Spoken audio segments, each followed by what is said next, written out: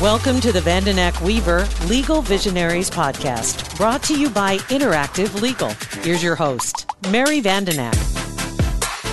Welcome to today's episode of Vandenack Weaver Legal Visionaries, a weekly podcast discussing updated legal news, evolving methods of providing legal service, and law practice issues.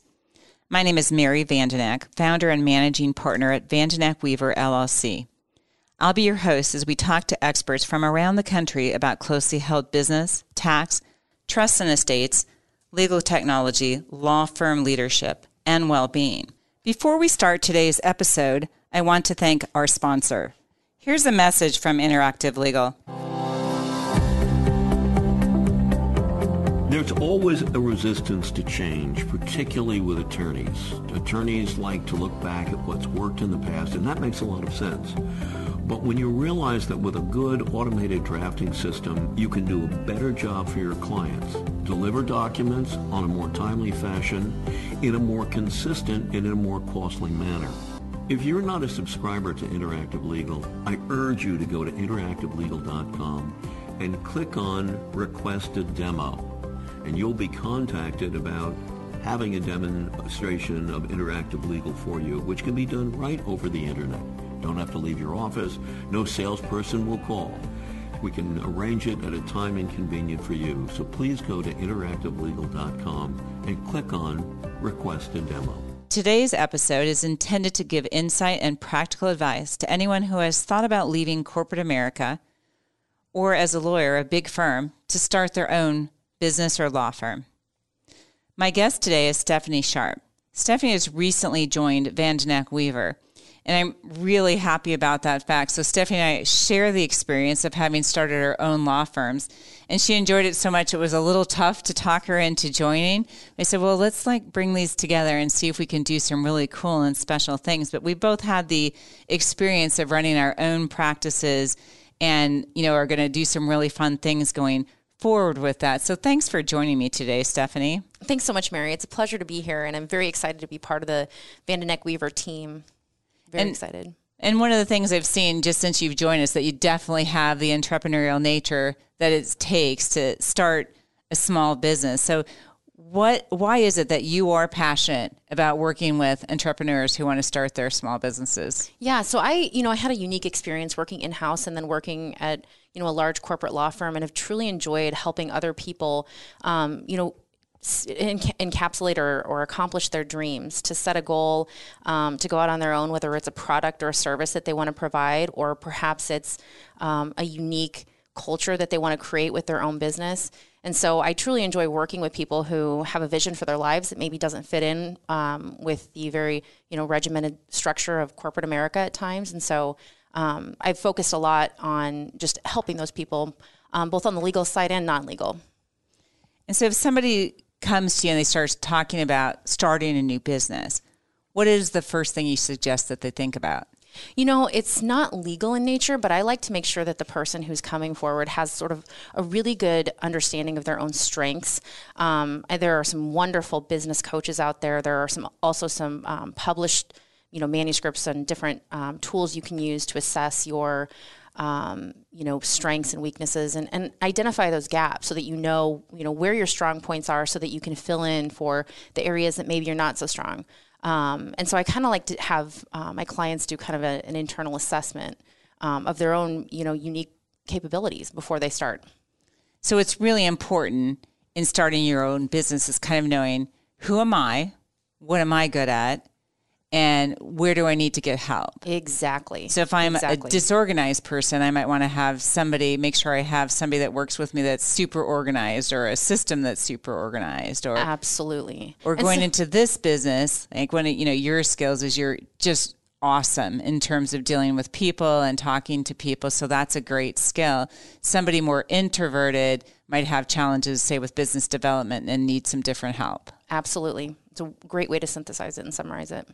So assuming somebody takes your advice on this matter and says, yeah, you know what, I really want to do an assessment, where can they go to get that done?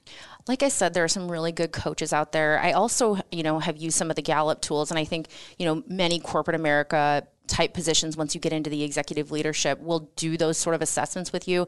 I had the experience of working with a coach actually through Gallup who did personalized training on strengths and how to, enhance those and how my strengths would interplay with other people's. And so it was a very good experience for me to help me understand sort of how I approach tasks and how to manage, a project from start to finish. And so I would encourage everyone to kind of invest that time in themselves, as they think about becoming a business owner, potentially employing staff. And I'll bet you have achiever or activator in your top 5 or both. Yes, both.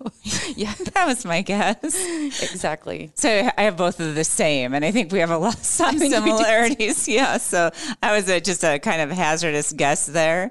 So one of the scary things about taking a leap into your own business, and I remember this for myself, I was a single mom with a young kid at home when I decided to found a law firm, and that's a really frightening thing. So it's the financial end of the business.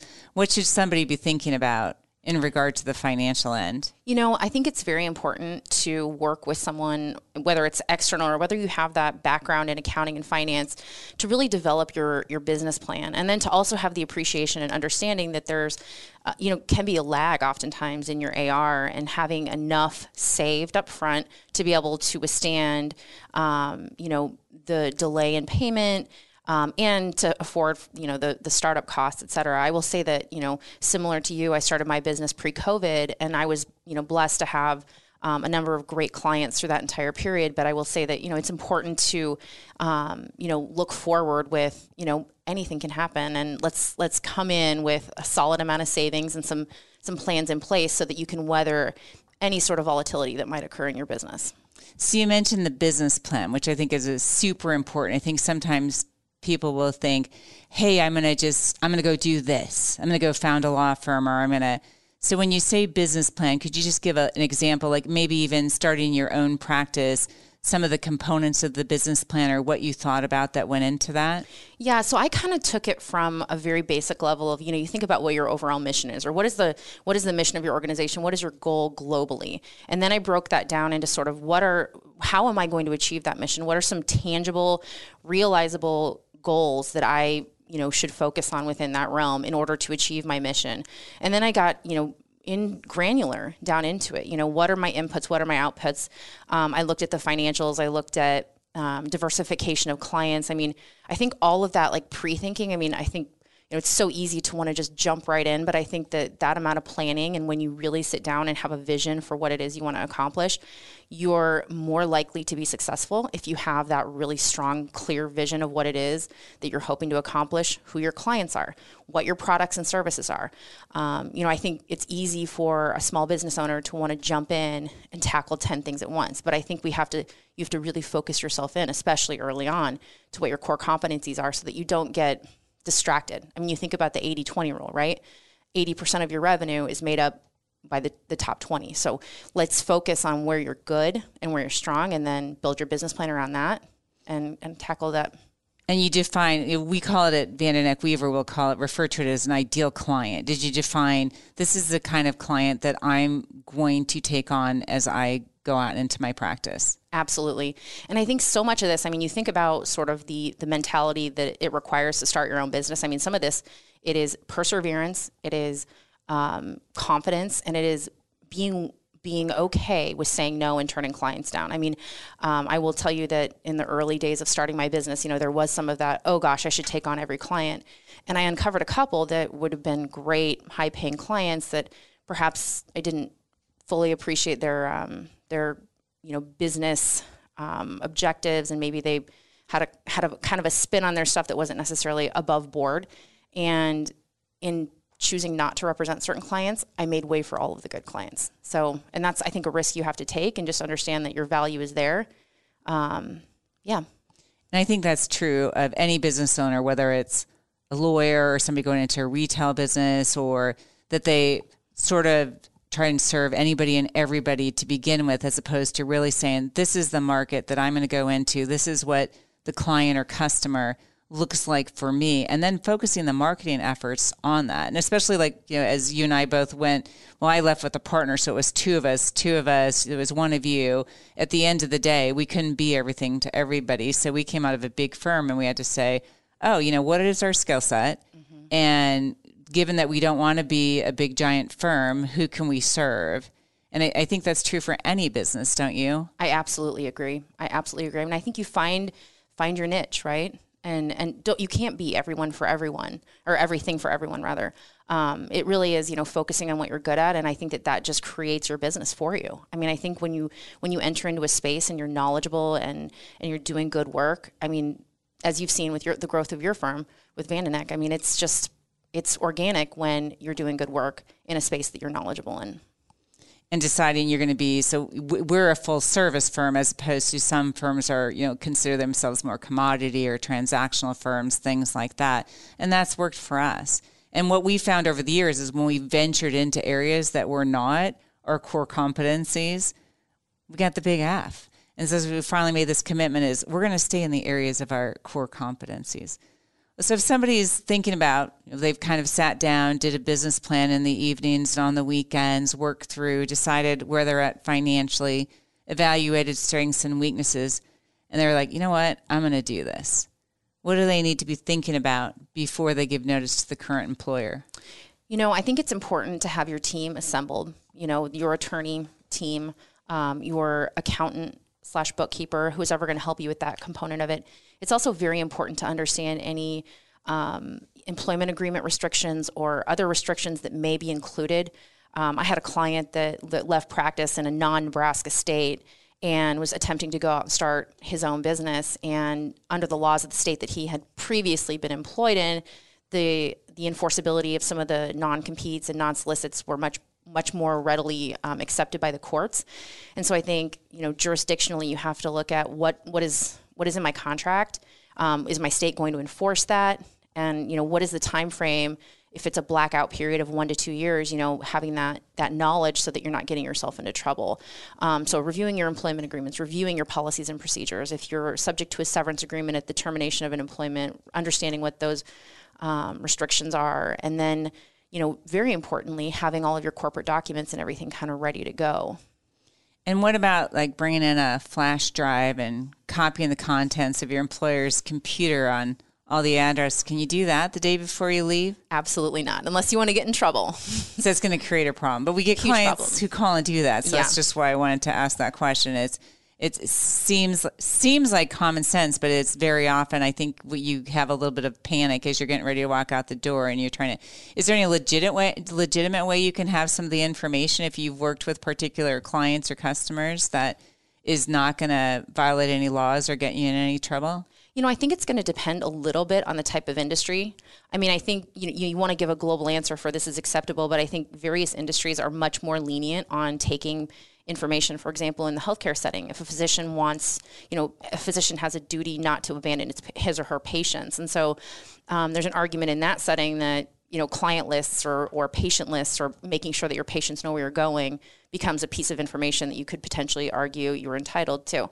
But I think it's kind of a facts and circumstances situation. And I think that everyone should look at, what's industry standard and get good legal advice on that up front before you attempt to, download everything off your computer, which is, a corporate piece of property. And I think that, you also have those policies and procedures in place that are going to address some of what you can and can't do as you're departing your organization. So I think it's important for anyone that's thinking about leaving to understand, where the guardrails are.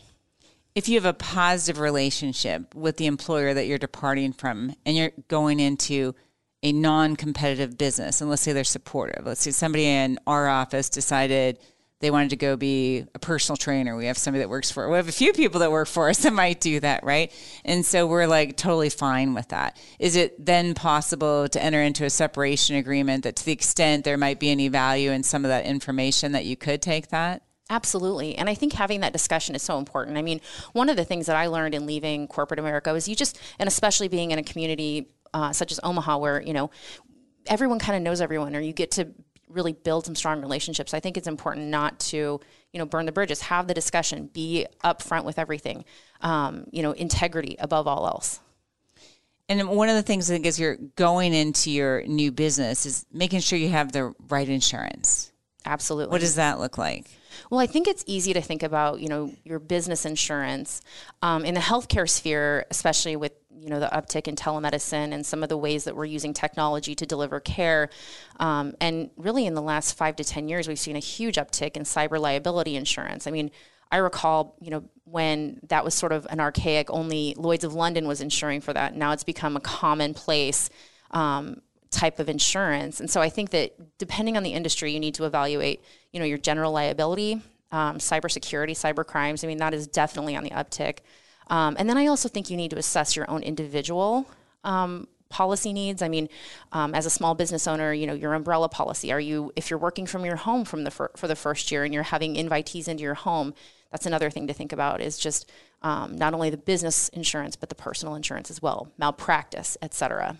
We are going to take a brief break from our episode for a word from one of our sponsors, Carson Private Client. Wealth planning focuses on liquidity management and charges you a fee based on a percentage of your assets. But entrepreneurs typically invest in their business, resulting in light liquidity. That requires a unique strategy. At Carson Private Client, we provide a proactive and holistic strategy for building and protecting your wealth. Our mission is to alleviate the stresses and the burdens of coordinating all of those financial strategies. Carson Private Client will work with your current team of advisors to customize a strategy that manages all aspects of your life and wealth, giving you back the time to focus on what matters most. Complex needs require sophisticated solutions. Reach out to our office at 402-779-8989 to schedule your consultation. Investment advisory services offered through CWM LLC, an SEC-registered investment advisor. Okay, let's continue our episode.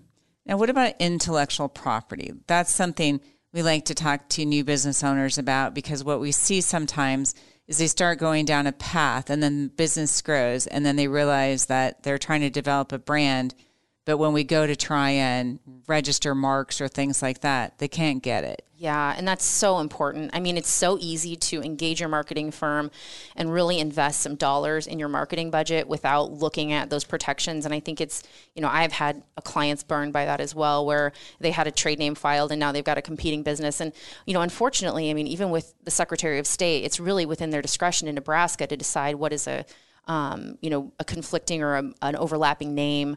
And so I think it's very important to have someone up front to help you with your design and ensure that it, like, as you said, it is protectable. So what you should be doing is when you think about it, you're starting the business, there's the legal document element. That's really important. There's what types of intellectual property are you going to use? Are you going to create materials? We might have a client creating materials for a class that's going to be online, all those type of things, whether it might be a copyright thing or a federal trademark. Or even if somebody's starting a business locally, taking a look at, well, this is the business type that might go national or even international. So at least taking a look at the federal trademark register to see if they have any competition and having that conversation. Absolutely. And I think even with COVID, I mean, I think that when things shut down, businesses were forced to sort of be nimble and figure out alternative ways to deliver their product. And so I think now more than ever, even we're seeing not just state laws being implicated, but federal laws, because we're transmitting content over YouTube and the internet and via, Zoom or whatnot. And so I think it's important as business models change to kind of look at those federal trademark issues as well. And can you speak just a little bit to the difference between the legal structure and the tax structure of the entity that you establish? So a lot of times somebody calls me up and they say, I want to form an LLC. And I'm like, great, if we can form an LLC. And they have an assumption that means they formed like a partnership that for partnership tax purposes, which isn't necessarily the case. So I think there's some confusion about that. Can you clarify? Here's legal types of entities and here's tax structures? Yeah, absolutely.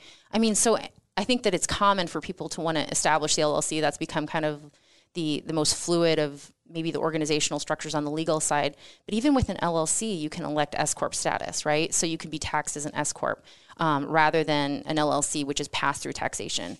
You also see S Corps, C Corps.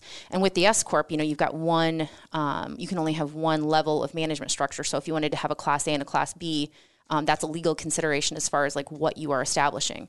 In the professional space, we see a lot of, PCs established for physician groups and things. But I think that, to your point, just because you set up an LLC doesn't mean that your tax is going to be necessarily mirrored to that. I mean, there's some things that you can do outside of just setting it up as a regular pass-through LLC that would meet your tax needs.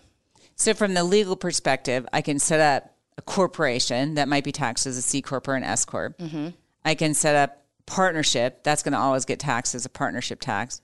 I can not use an entity and I'm a sole proprietorship. And those are my legal formats. Absolutely. But then among those different things, I think the LLC, I think you said is the most flexible. So I can be a C Corp, S Corp, partnership, or disregarded entity in that field. And I think that's where people get confused. They call you up and make an assumption. So I always like to clarify the difference between that. But why does that status matter, especially the tax status? Well, and I think, we're seeing a lot of changes proposed to the tax structure with President Biden in office. And so I think that even now more than ever, if tax rates are increasing, I mean, does it make sense to evaluate what your structure is? I mean, I think that it becomes increasingly important as tax rates rise.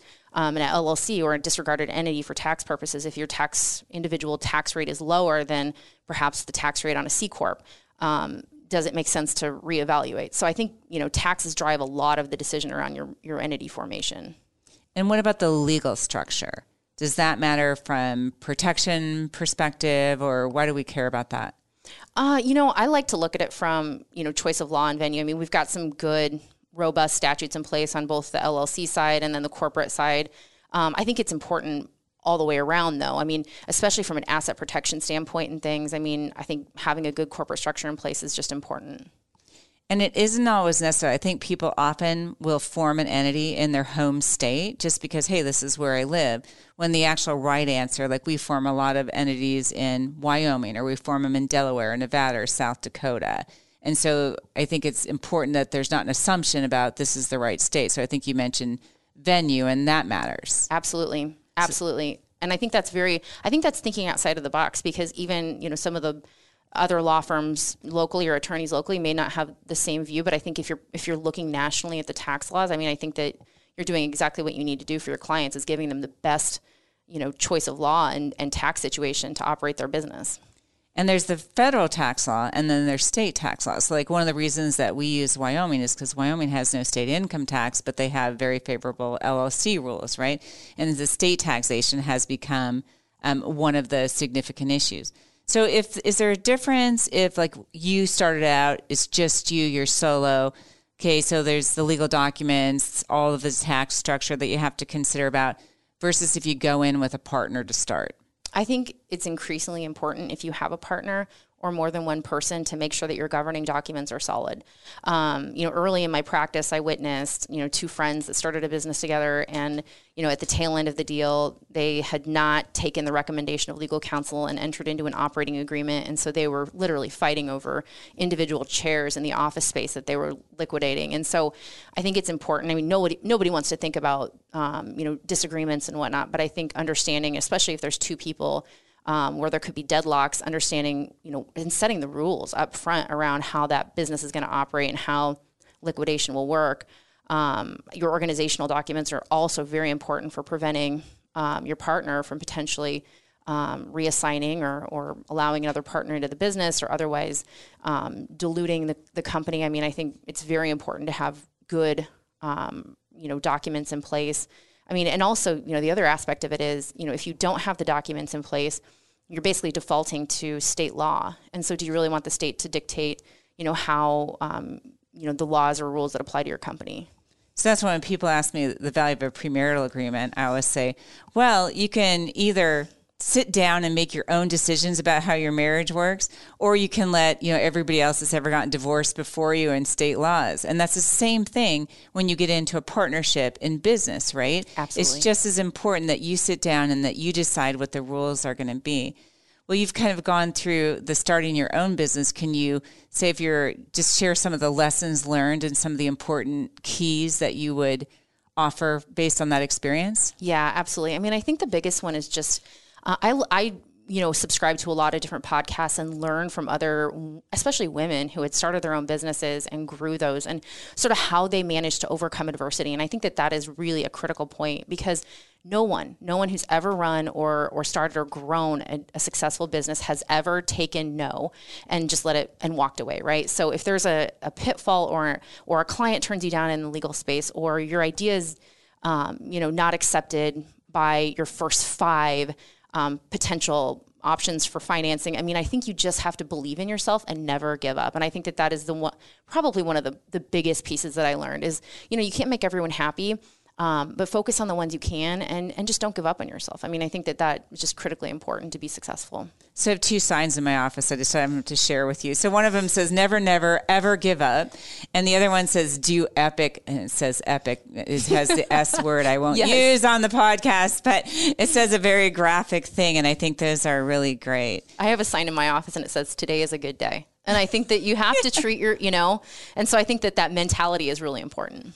And another thing when you do go into your own business is that you have to be concerned with protecting your personal assets in case your business does fail. Let's hope that's not the case. But what steps can you take to protect your personal assets from the possibility that the business doesn't make it, or just that there's a lawsuit involves the business that somehow there's personal liability related to it? Absolutely. Well, we talked about having your separate legal entity formed, but then also not just, having the entity formed, but also, having the bank accounts in the organization's name, running all your finances through it, ensuring that you're following corporate formalities. Are you appropriately capitalized? I mean, these are all important factors to make sure that your business is truly operating independently so that, a facts and circumstances test would come through. Abiding by any fiduciary duties that you might have to the corporation, ensuring that you're not mismanaging funds, you're making all, those fiduciary decisions as an owner or operator that are in line with the business. Keeping good minutes. I mean, all of that is important to show that this is a legally separate and distinct entity. So this is my personal account. This is my business account. Keep these separate is the bottom line. Absolutely. So any last thoughts today, Stephanie? No, I think this has just been a pleasure, and happy to, I love this topic generally. I mean, I love helping people to kind of accomplish their dreams. And so it's kind of a fun one for me. Well, thanks very much for being here today. And thanks to our listeners for tuning in to our podcast and listening to today's episode. Stay tuned for our weekly releases.